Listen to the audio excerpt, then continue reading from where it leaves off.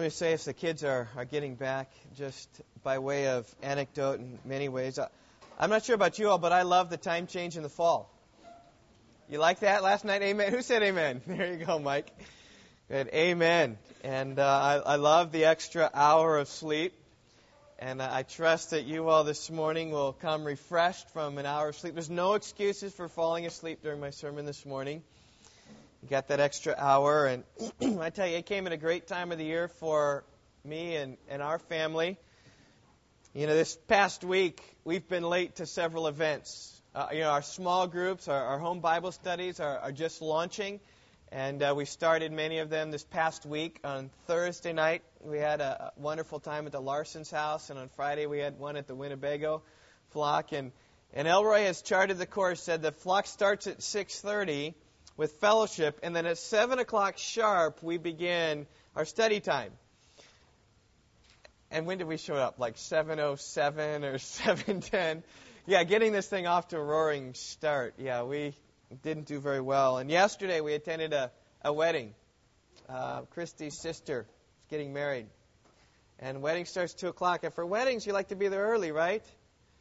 And we showed up a little bit. It started at 2 o'clock. We showed up about 5 minutes after 2. I had to slip in the side door. And Doug Sosnowski gave us a good piece of advice. He said, Steve, tonight when you set your clocks back, only set it back 40 minutes. And then maybe you'll be on time. But I just say that we're trying to do better. Something that I'm not at all perfect. If you saw our kids during a worship time this morning, you know that our family is not perfect. I just ask for your grace and patience with me. I'll be patient with you as well. And because God, in our text today, we're going to see a patient God. And I'm thankful for that. Are you? I'm very thankful. Let's pray before we look into our text this morning. Lord, if anything that has impacted me in the text this week has been your gracious, kind, compassionate character. You sent to Israel prophet after prophet after prophet. Jeremiah, as Gordy said, spoke for 50 years, calling people to repentance. And for 50 years, they shunned his message. And for 50 years, Lord, you were patient. Yet there was a time when that patience ran out. And Lord, I pray that we would seize the day of kindness and patience. Gosh, the day is today. Lord, I pray we would never presume upon your kindness, thinking that we deserve your kindness or come to expect it as if we deserve it. But may we see it all comes from your grace. So I pray you'd help me now. Teach us all the passage here in Matthew chapter 21. We pray in Jesus' name. Amen. Well, maybe you remember the story of King David. When he remained at home instead of going out to war. In his leisure, he took a walk on the roof of the palace and spied a woman who was bathing. He inquired of this woman and found that her name was Bathsheba. She was the wife of Uriah the Hittite, who was out fighting for David out on the battle lines. And in his sin, David took her, lay with her, and she became pregnant. And rather than confessing his sin, David sought to cover it up by calling Uriah back from the front lines. But he refused to go home and sleep with his wife. So in Uriah's integrity, David took him off and sent him back to the battlefield, only to have him be killed in a sorry strategical maneuver. And at that point, David took Bathsheba as his wife. In the process, breaking half of the 10 Commandments, coveting his neighbor's wife, Commandment number 10, committing adultery, Commandment number 7, committing murder, Commandment number 6, stealing a wife, Commandment number 8, and through it all, lying, Commandment number 9.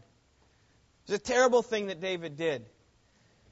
And perhaps the worst thing of it all is that he didn't confess his actions as sinful. An entire year went by, and David was silent of his sin. Until a man named Nathan came along to confront him. You remember how Nathan confronted him? He told him a story. A masterful story. He said there are 2 men in the city. One was rich and one was poor. The poor had nothing except one little ewe lamb, which he bought and nourished, and it grew up together with him and his children.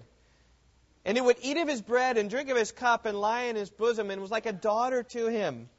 Now a traveler came, Nathan says, to the rich man, and he was unwilling to take from his own flock and from his own herd to prepare for the wayfarer who had come to him, who he needs to feed. Rather, he took the poor man's ewe lamb and prepared it for the man who'd come to him.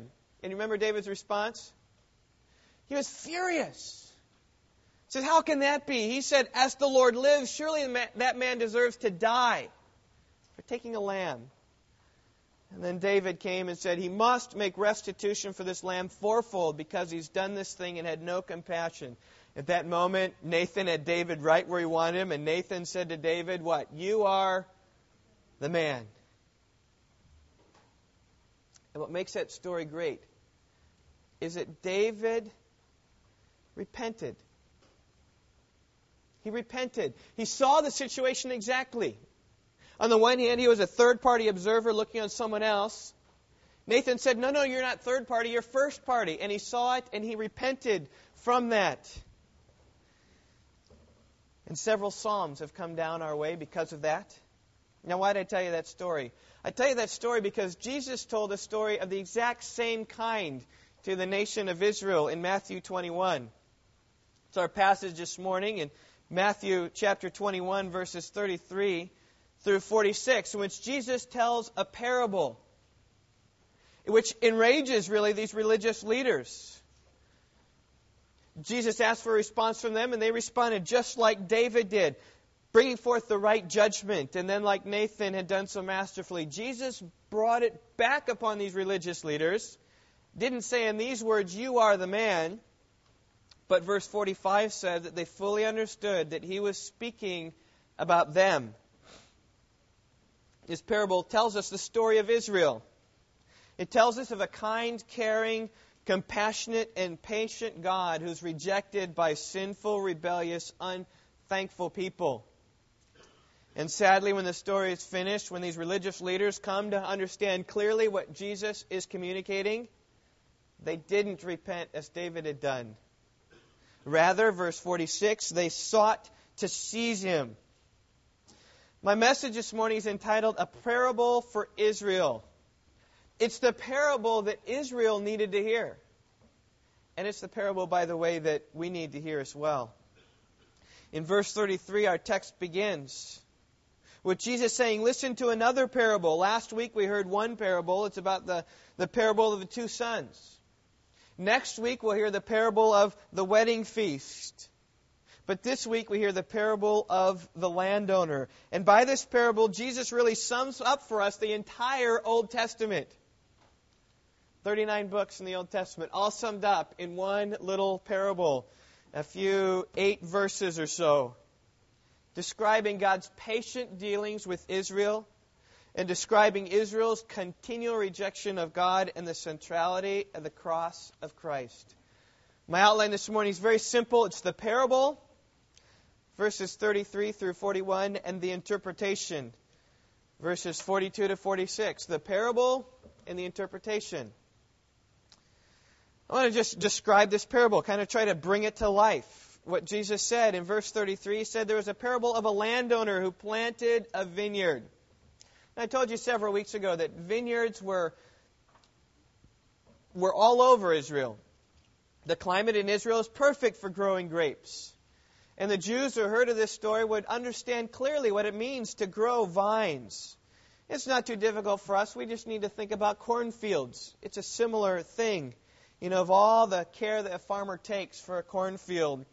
And this landowner planted a vineyard. This particular piece of land hadn't been cultivated yet. It may have required some labor, right? Removing some rocks or cutting down some weeds or cultivating the field for the first time. But the landowner did more than just, plant the crop. He also protected it by putting a wall around it. It wouldn't have been a cheap enterprise to do. It would have cost much effort to protect it. But it would have protected the vines from animals who wanted to have a little nice dessert every now and then. It was a sign of care and compassion. He put a fence around the field. It says here that he dug a wine press. That means that he's expecting fruit to come. Rather than taking the grapes and taking them off to some other field or some other wine press, he's going to take them right in this field alone. He's going to press the grapes right then and there, streamlining the process, trying to make a better business. And he also built a tower, verse 33 says. Would have allowed watchmen to stand up there and watch over thieves maybe who want to come in and destroy the field. And in all of this, planting, building, digging a wine press, building a tower, it's the great care of the landowner to ensure that his vineyard would produce fruit. Soil was cultivated, the field protected by a wall, the wine press ready for fruit. It was intended to be a successful and profitable operation. Now, for some reason, when it was all built and ready to put forth fruit, the landowner rented it to vine growers and went on a journey. We don't know where he went or why he went, but in his absence, the landowner transferred responsibility for the welfare of his vineyard to these vine growers. It says here that he rented it from them, that they rented it from him. Now, such an arrangement is not so unusual. It takes place today. It's very common for one person to own the land and a farmer to farm it. You can pay so many dollars per acre. That's one way to do it. You can share of the proceeds. That's another way to do it. You can do a percentage of each. It's a very common thing. It's a contractual agreement that you get. And this owner put a contract on there, gave the responsibility to the vine growers, and went off on a journey. And then in verse 34, we meet with some tragic consequences. The harvest time approached, and he sent his slaves to the vineyard to receive his produce. And surely that was in accordance with their rental agreement. Right? When the crop comes, I'll send my people, and they'll come and take of, my proper share. And the vine growers did this terrible thing. They took his slaves. They beat one. They killed another. And they stoned a third. Rather than being received kindly, they were harshly treated. One of them beaten, maybe taken wooden sticks or metal rods, taken and beaten and strike the other slave so that bloody and bruised could go back and tell the landowner what took place. As the others were killed. We don't know how some were killed, but we know some were stoned. The common method of stoning people back then was to take somebody off a cliff, throw them down, stun them a little bit, and then you could throw boulders and rocks upon them. It was a terrible and painful, awful way to die. In verse 36, we read he didn't get his payment back, so again, he sent some more slaves to collect his rent. Listen, again, he sent another group of slaves larger than the first. He learned some things. He learned that these vine growers were wicked men, and maybe he had sent only 3 this first time, and maybe he sent 4 at least. Maybe 10 or 20 slaves he sent to get his proceeds, and that didn't matter. They did the same to them. Some were beaten, and others were killed. Those who were beaten were able to return and tell the landowner what took place as he attempted to receive his payment from the field. At this point, really, the landowner does an amazing thing.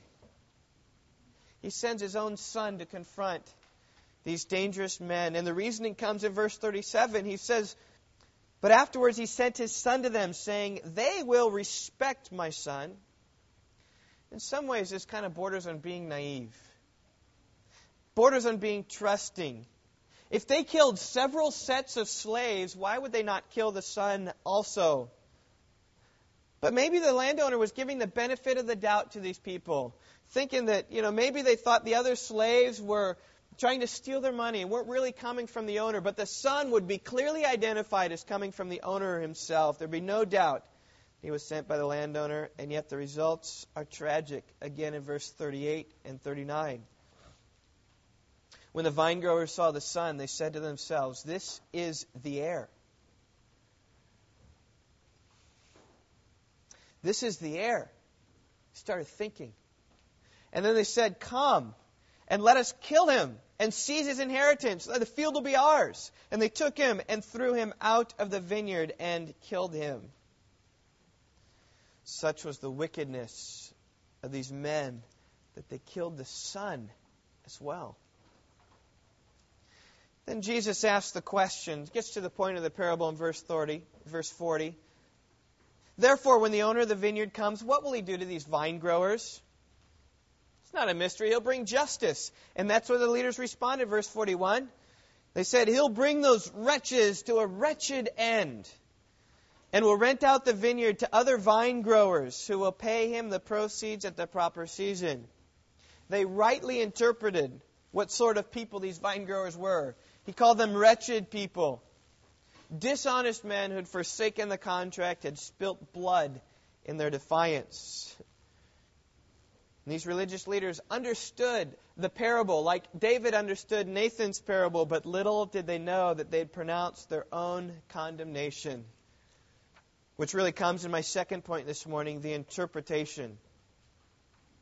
The interpretation, verses 42 through 46.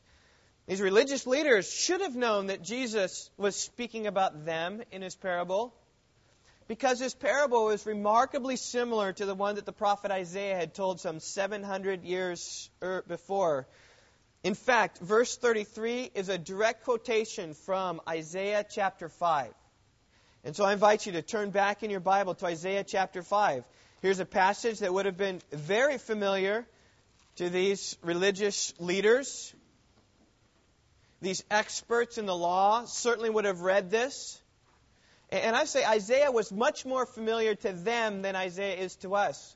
We might focus so much of our attention upon the New Testament today because it speaks of the revelation of Christ.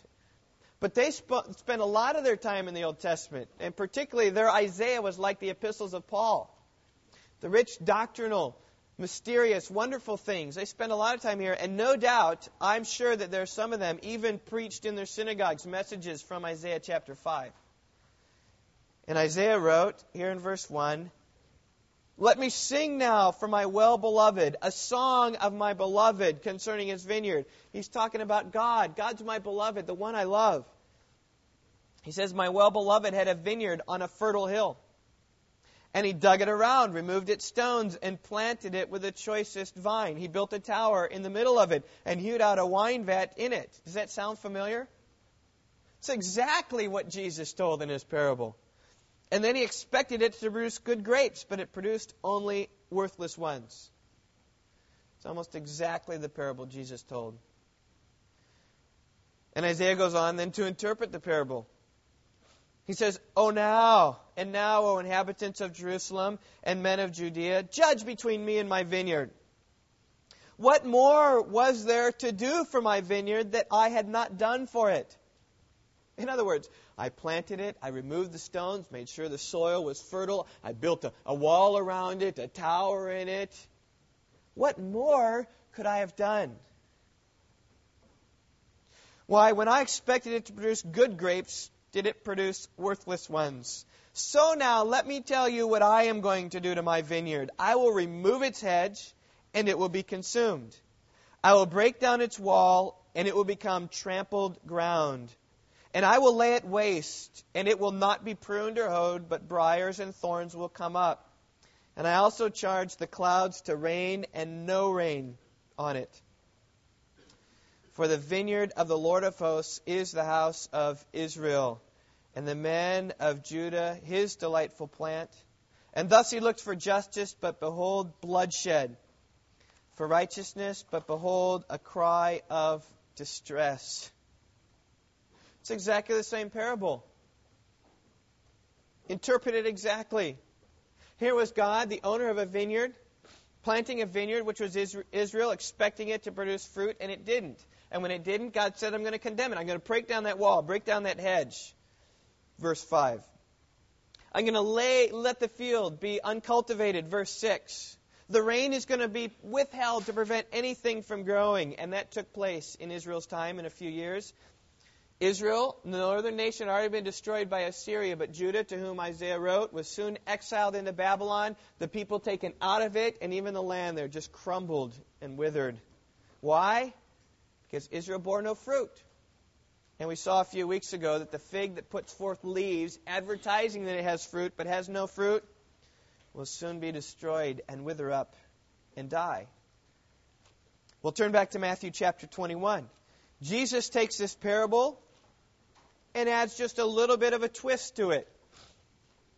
In Isaiah's parable, the landowner represented God, and the vineyard represents Israel, just as it does here in Jesus' parable. But Jesus adds a few more components. Makes this parable a little bit more complex so he can describe the Savior's role.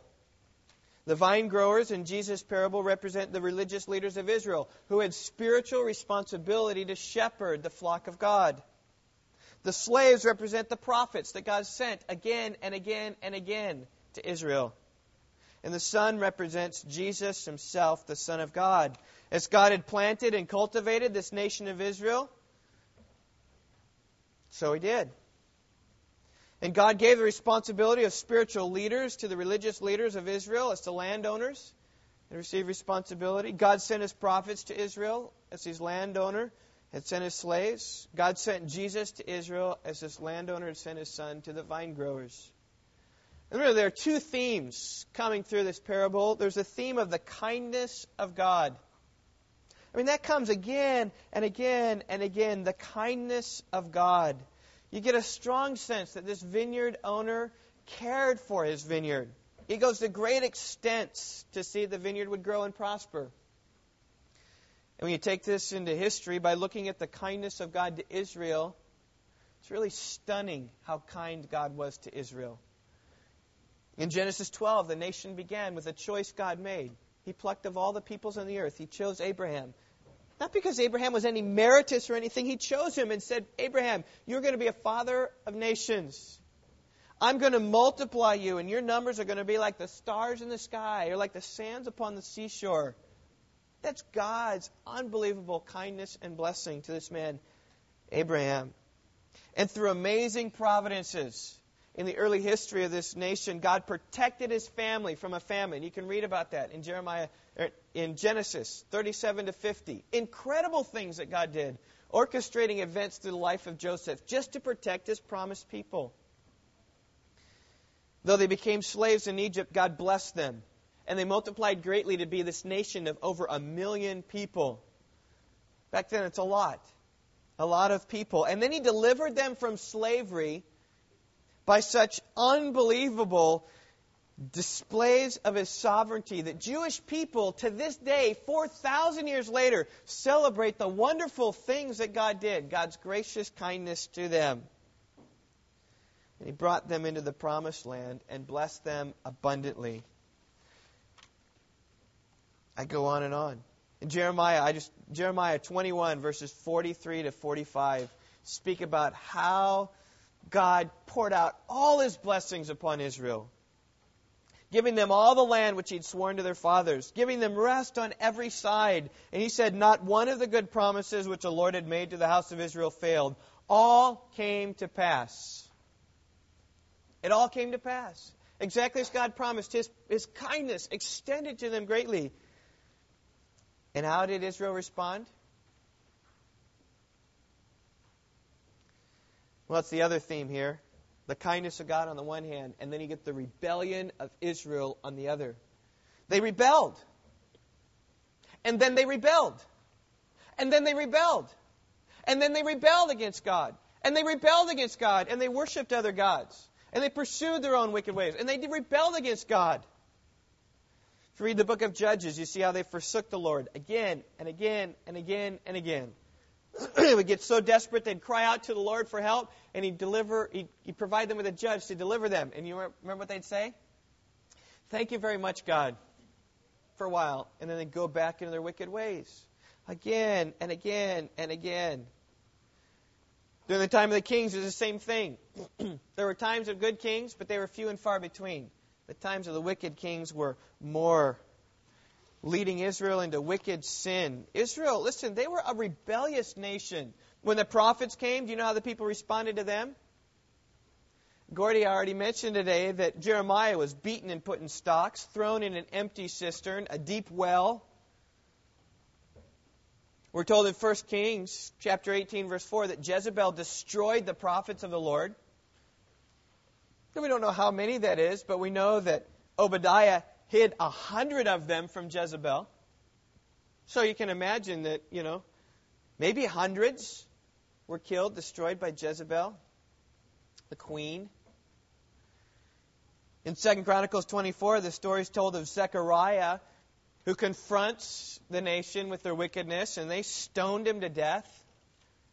And it was well known among the people of the Jews were those who persecuted their own prophets. Jesus refers to this in Matthew 23, verse 30.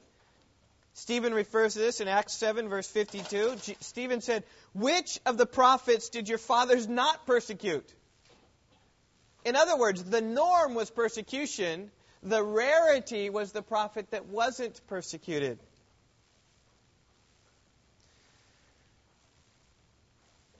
Israel hated the prophets, but God showed his incredible patience to this rebellious nation by sending more prophets and more prophets and more prophets.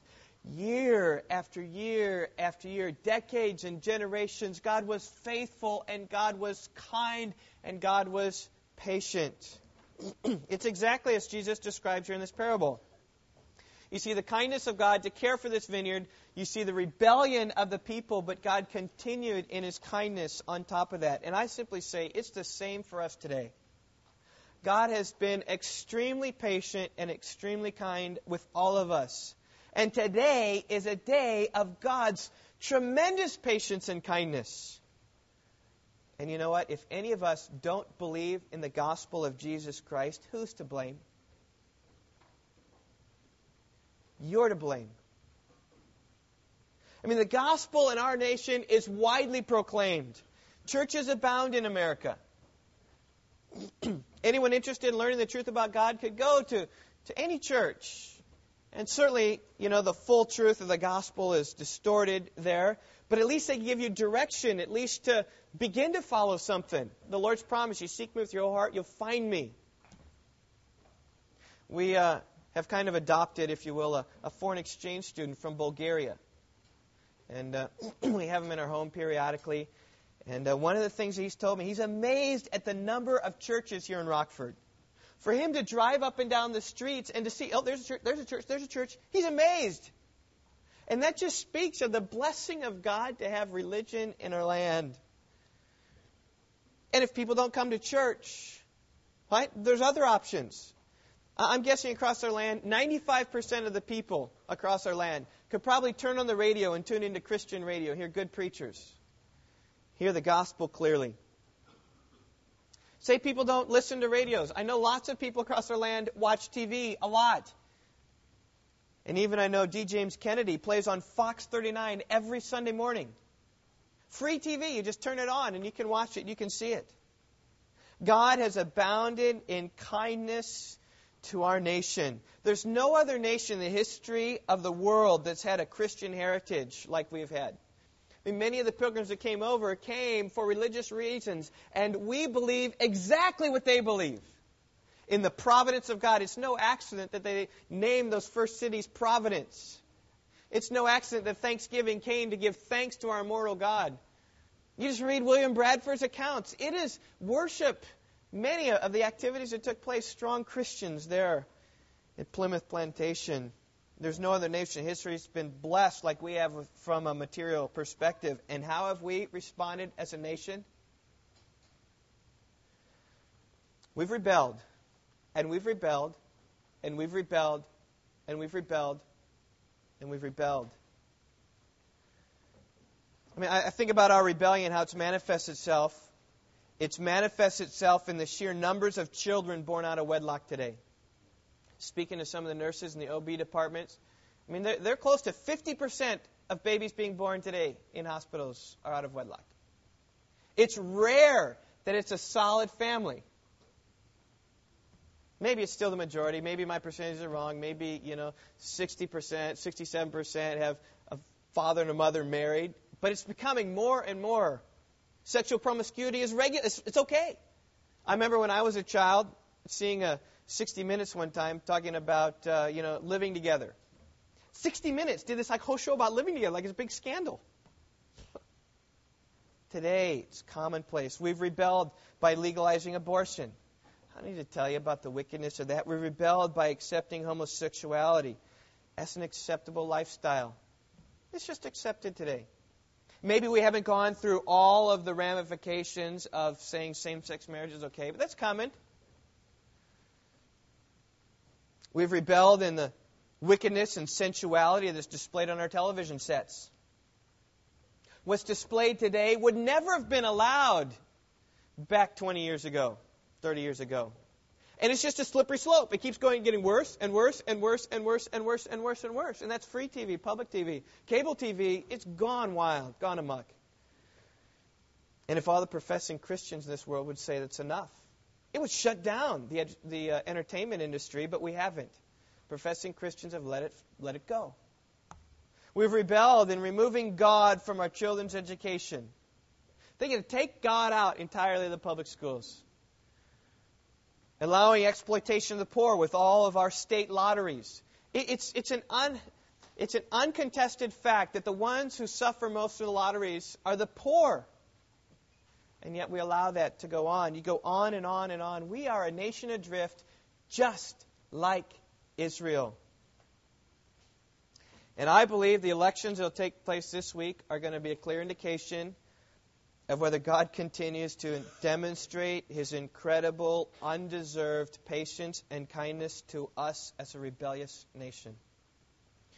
Or it's going to be God allowing us to reap our own consequences of our sin. And I'm praying fervently that we would get undeserved blessing. Yet if we continue in our rebellion, there will be a day when God's patience runs out and we have nobody to blame but ourselves. Because God has been incredibly patient and kind to us. Now with Israel, those days arrived when they rejected the Son, as it says here in verse 42. Jesus brings the focus down here to the rejection of the Son, the day when God's patience ran out on Israel. The Son was the one to be received. The Son was the chief of the prophets ever sent. And yet they rejected Him. And Jesus said, rebuking them, did you never read in the Scriptures? Said 3 other times in Matthew, always a rebuke. You guys say you know the Scriptures. Didn't you read them? Here's what the Scriptures say. He quotes from Psalm 118, verse 22 and 23, the stone which the builders rejected. This became the chief cornerstone. This came about from the Lord, and it's marvelous in our eyes. Now, there's some discussion exactly what this cornerstone is. Most believe that it's the foundation stone on the church from which, on the building from which all the angles are measured from. It needs to be a perfectly cut, foundational, strong, big stone. That's probably what it is. Some say the cornerstone is the chief, highest stone that sits on the arch and perfectly balances all of the whole arch. We don't know exactly what it is, but we do know it's the most important stone in the whole building. And here's the ironic thing. If anybody knows about stones, who is it? It's the builders who know about stones. Builders are always looking at their materials. They say, okay, well, let's see, this board, where can it go? Does it go over here, or this sheet of plywood, or, this 2x4? You look down at a 2x4, a carpenter can, you say, oh, that's a bad one, throw it out. Or that's a good one, and put it in the house. If anybody knows about a good hunk of metal, it's Doug Sosnowski, right? If anybody knows about a good place to dig a well, it's Dirk Reed, right? You just know your things that you deal with. And to builders, a perfect stone to be used as a cornerstone isn't quickly overlooked or rejected. Oh, it may be, missed in all these other stones, but when a builder comes across a cornerstone, he look at that and say, and that's a stone, no cracks, crevices, that can work for the foundation. They're not going to take that one and throw it out and pitch it. And likewise, if anybody should know the Messiah, it should be those who are searching for the Messiah. And here the Messiah was under the nose of these Pharisees, and they totally missed him. They witnessed all his miracles, they saw his life and conduct, they scrutinized his teaching, and they still rejected him. And that's the point of verses 45 and 46. When the chief priests and Pharisees heard these parables, they understood that he was speaking about them. And when they sought to seize him, they feared the multitudes because they held him to be a prophet. Far from repenting as David did, they continued in their rebellion. It's a typical response to these Jewish people who hated Jesus with all of their passion. And that's what chapters 21 through 23 are about here in Matthew. Jesus and the religious leaders going at it like this. Jesus showing himself to be the Messiah, and the Jewish leaders rejecting him. And in 23, Jesus will pronounce these woes and judgments upon the Pharisees. Jesus knew he was coming to Jerusalem to die, and he was doing his part to ensure that it would come about. He was bringing truth to the surface, and thus would be rejected. Unless we think that's a plan that's spun out of control. Look what verse 42 says. This came about from the Lord. God did this whole thing. It was no accident that Jesus died upon the cross. I mean, you think about when Jesus told this parable, he hadn't yet been crucified. He's like prophetically telling of things in the future. He's saying what would happen. And on several occasions, we've seen them again and again. Jesus is telling his disciples, we're going up to Jerusalem to die. We're going up to Jerusalem to die. And then I'm going to be raised again. We're going up to Jerusalem to die. And then I'm going to be raised again. And in fact, on one occasion, he even said that he would be crucified. Matthew 20, verse 19. And when Jesus was crucified upon the cross, it was God who put him there. Don't ever think in your mind that the cross was an unfortunate turn of events. It wasn't. It was God's doing. Now, certainly the Jews were responsible. They admitted it. They said, his blood be upon us and our children, Matthew 27, verse 25. But it was God's hand that was guiding it all to bring it to pass. That's what this says. It came about from the Lord. Why did the builders reject the chief cornerstone? Because from the Lord. He hardened their hearts. That's how it's got to be. It's how you got to read it. And then you read it, the last phrase. Here it is. It's marvelous in our eyes. It's marvelous in our eyes. In other words, it gives us joy. And the cross is what gives us hope in this life. Where the truth known, as I've tried to pound, we're not different than ancient Israel. We haven't been perfect to merit God's kindness. And yet, you know what? God has been kind to us despite us. And He's been far beyond just kind. Think about what God has done. The good news of the gospel is that God has extended His saving arm to those who simply look to the cross and believe in the sufficient sacrifice of Jesus upon the cross. By a belief, by a look, through faith, God in His grace saves us. And you know what? If this chief cornerstone had never been rejected, we would still be like the Israelites. If the chief cornerstone was never rejected, we'd be traveling to Jerusalem today and offering up bulls and goats, trying to appease God for our sins, which Hebrews says it's impossible for the blood of bulls and goats to take away sins. It does cover sins. It never takes it away. It took the Son of God, the rejected cornerstone, to take sins away. And if the chief cornerstone had never been rejected, we would still be dead in our sins, without hope in this present life. You see why the cross of Christ is marvelous in our eyes? It's because the cross gives us hope and gives us life. In this church, we've often sung the song, hymn number 317, O mighty cross, what throne of grace, He knew no sin, yet took my place. His sacrifice on Calvary has made the mighty cross a tree of life to me.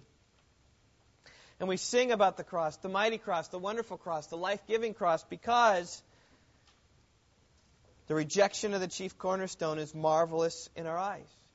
And if you don't know anything today about the wonderful marvels of the cross of Christ, you're no different than the Jews who rejected Jesus 2,000 years ago. You're no different than these Pharisees if you don't see the cross as wonderful and marvelous, because they didn't. They wanted to kill Jesus. And the warning comes loud and clear in verses 43 and 44. Jesus says, it's a warning to those who forsake the chief cornerstone, those who don't think it's marvelous, those who don't believe it came about from the Lord. Therefore I say to you, verse 43, the kingdom of God will be taken away from you and given to a nation producing fruit of it. Now, these verses, Jesus is speaking directly to the Jewish leaders who had rejected Jesus. As they rejected Jesus, He says the kingdom of God is going to be taken away from you. and given to another that would produce fruit. Now, when you read the New Testament, you see that this new nation isn't a political entity like Mexico or Germany or Yugoslavia or America. This new nation that God talks about forming, comprised of those who believe and trust in Christ. It's those who by faith have embraced the stone that the Jews stumbled upon that become part of this new nation. And you see that clearly in 1 Peter. Peter wrote to the scattered church throughout Asia, Cappadocia, Bithynia, Pontus, Galatia. All these people, Peter wrote this letter, scattered all, people of all nations. And here's what he said. He said they were in union with one another because they believed in the stone that was rejected. And he writes to those scattered people, he says, you are a chosen race, a royal priesthood, a holy nation, a people for God's own possession. What encompassed them in this nation, it wasn't a political, ethnic entity. It was an entity unified by faith in Christ. And so here in verse 43, when the Jews forfeited the right to the promises, the kingdom was taken away from them and given to another people, those who would receive the Son by faith. And here's the great thing of the story for us, is that we get life because they rejected life. I mean, the reason the promises of Christ have come to us is because the Jews rejected it. And they still reject it today. Paul says a partial hardening has happened to Israel until the fullness of the Gentiles has come in. Partial hardening to Israel until the fullness of the Gentiles comes in. You know what the fullness of the Gentiles is? It's the elect being saved. It's all the Gentiles coming to faith. And partial hardening has happened to Israel. And that's what happened in the cross. God hardened Israel in the cross so that they would reject the stone, so that life would come to all of us. And this ought to be marvelous in your eyes. I want you to imagine yourself at a ball game. Football, basketball. Hockey's not a ball game, is it? Okay. Football or basketball, okay? You're at this ball game, and the opposing team is trying to kick a 40-yard field goal.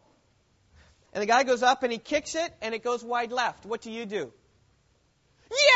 he missed it! Woohoo! It was bad for them, it was good for us. Yahoo! Right? Imagine yourself at a basketball game. Guy's bouncing, your opponent's bouncing his free throw, just bouncing it back and forth. He eyes it up like this. And he shoots it, and it goes going off the rim. What do? Yes! Yes! It's bad for you, but it's good for me. And that's the same what the cross is about. When Jesus is crucified on the cross, you say, yes, it's bad for you, Israel, but it's glorious for us. Israel botched it up. It's good news for us. Israel rejected their Messiah.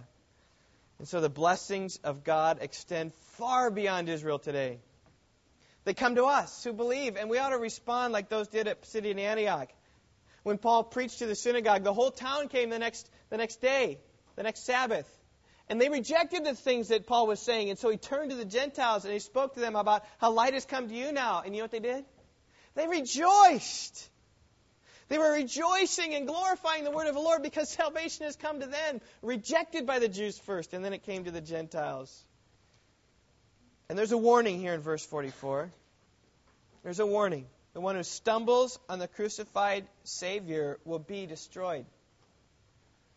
The one who fails to embrace the grace of God as displayed in the cross will be punished. That's what Jesus says here, verse 44. And he who falls on this stone, in other words, if you stumble on Jesus, you will be broken to pieces. When that stone, Jesus, comes and finds you unbelieving, you will be pulverized into tiny pieces. That's what it says.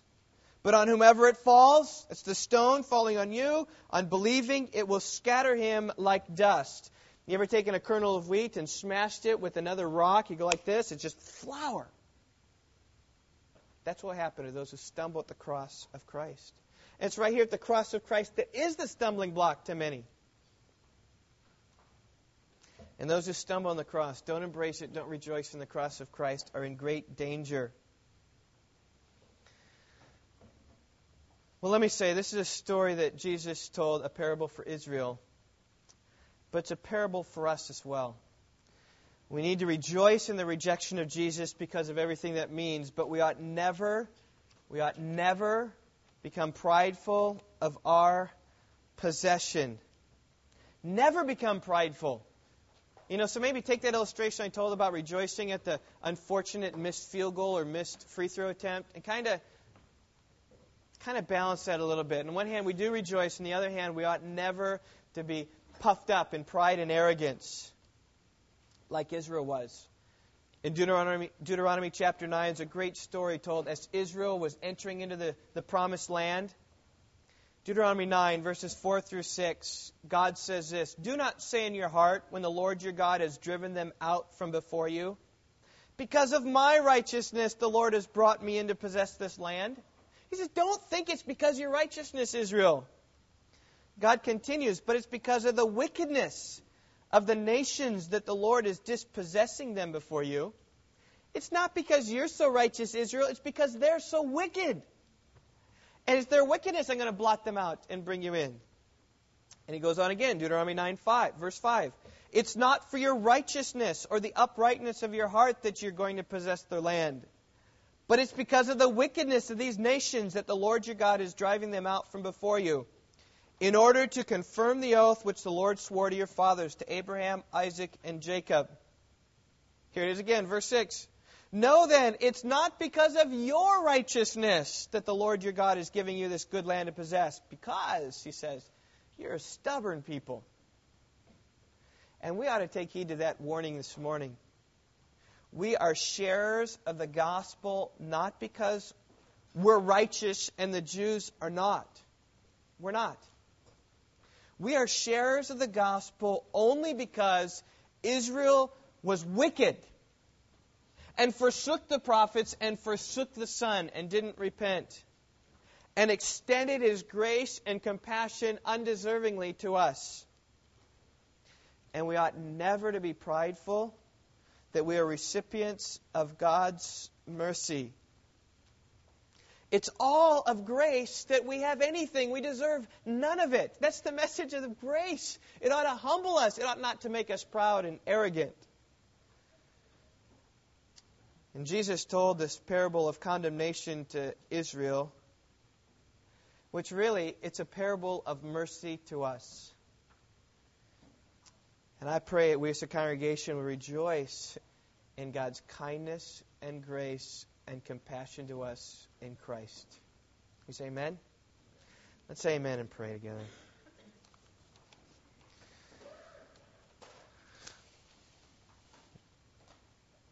Lord, I would pray as I labor week in, week out, that we would see the cross of Christ as ever more glorious, ever more magnificent in our eyes. To think of you orchestrating circumstances to allow Jesus to come into Jerusalem on a donkey, heralded as the king and rejected just a week later. Coming about from the hand of the Lord. It's the Lord's doing. Lord, I pray you would make it marvelous in our eyes. That we would look to you and look to the cross for our justification. And I pray, Lord, even as my final application came, may we at Rock Valley Bible Church not be filled with arrogant, boastful, proud, righteous people who show and extend no mercy to others. But may, O Lord, we know your mercy to us and extend that freely to others. I think of how judgment will be merciless to him who shows no mercy. And I know as a pastor of a church, I'm in the firing range many times, even people in the church, and would pray, Lord, God, that you would be merciful to us, that we would extend mercy. I pray you'd teach that mercy to me. God, not to rule this church with an iron fist, but to lead it as a gentle, submissive servant longs for his flock to be well. And so God would pray that these truths would sink deep into our minds, sink deep into our hearts, and that we would look at the rejected stone and glorify and rejoice in all the wonderful things, Lord, that you have done for us. We pray in the wonderful, matchless name of Christ Jesus, our Lord.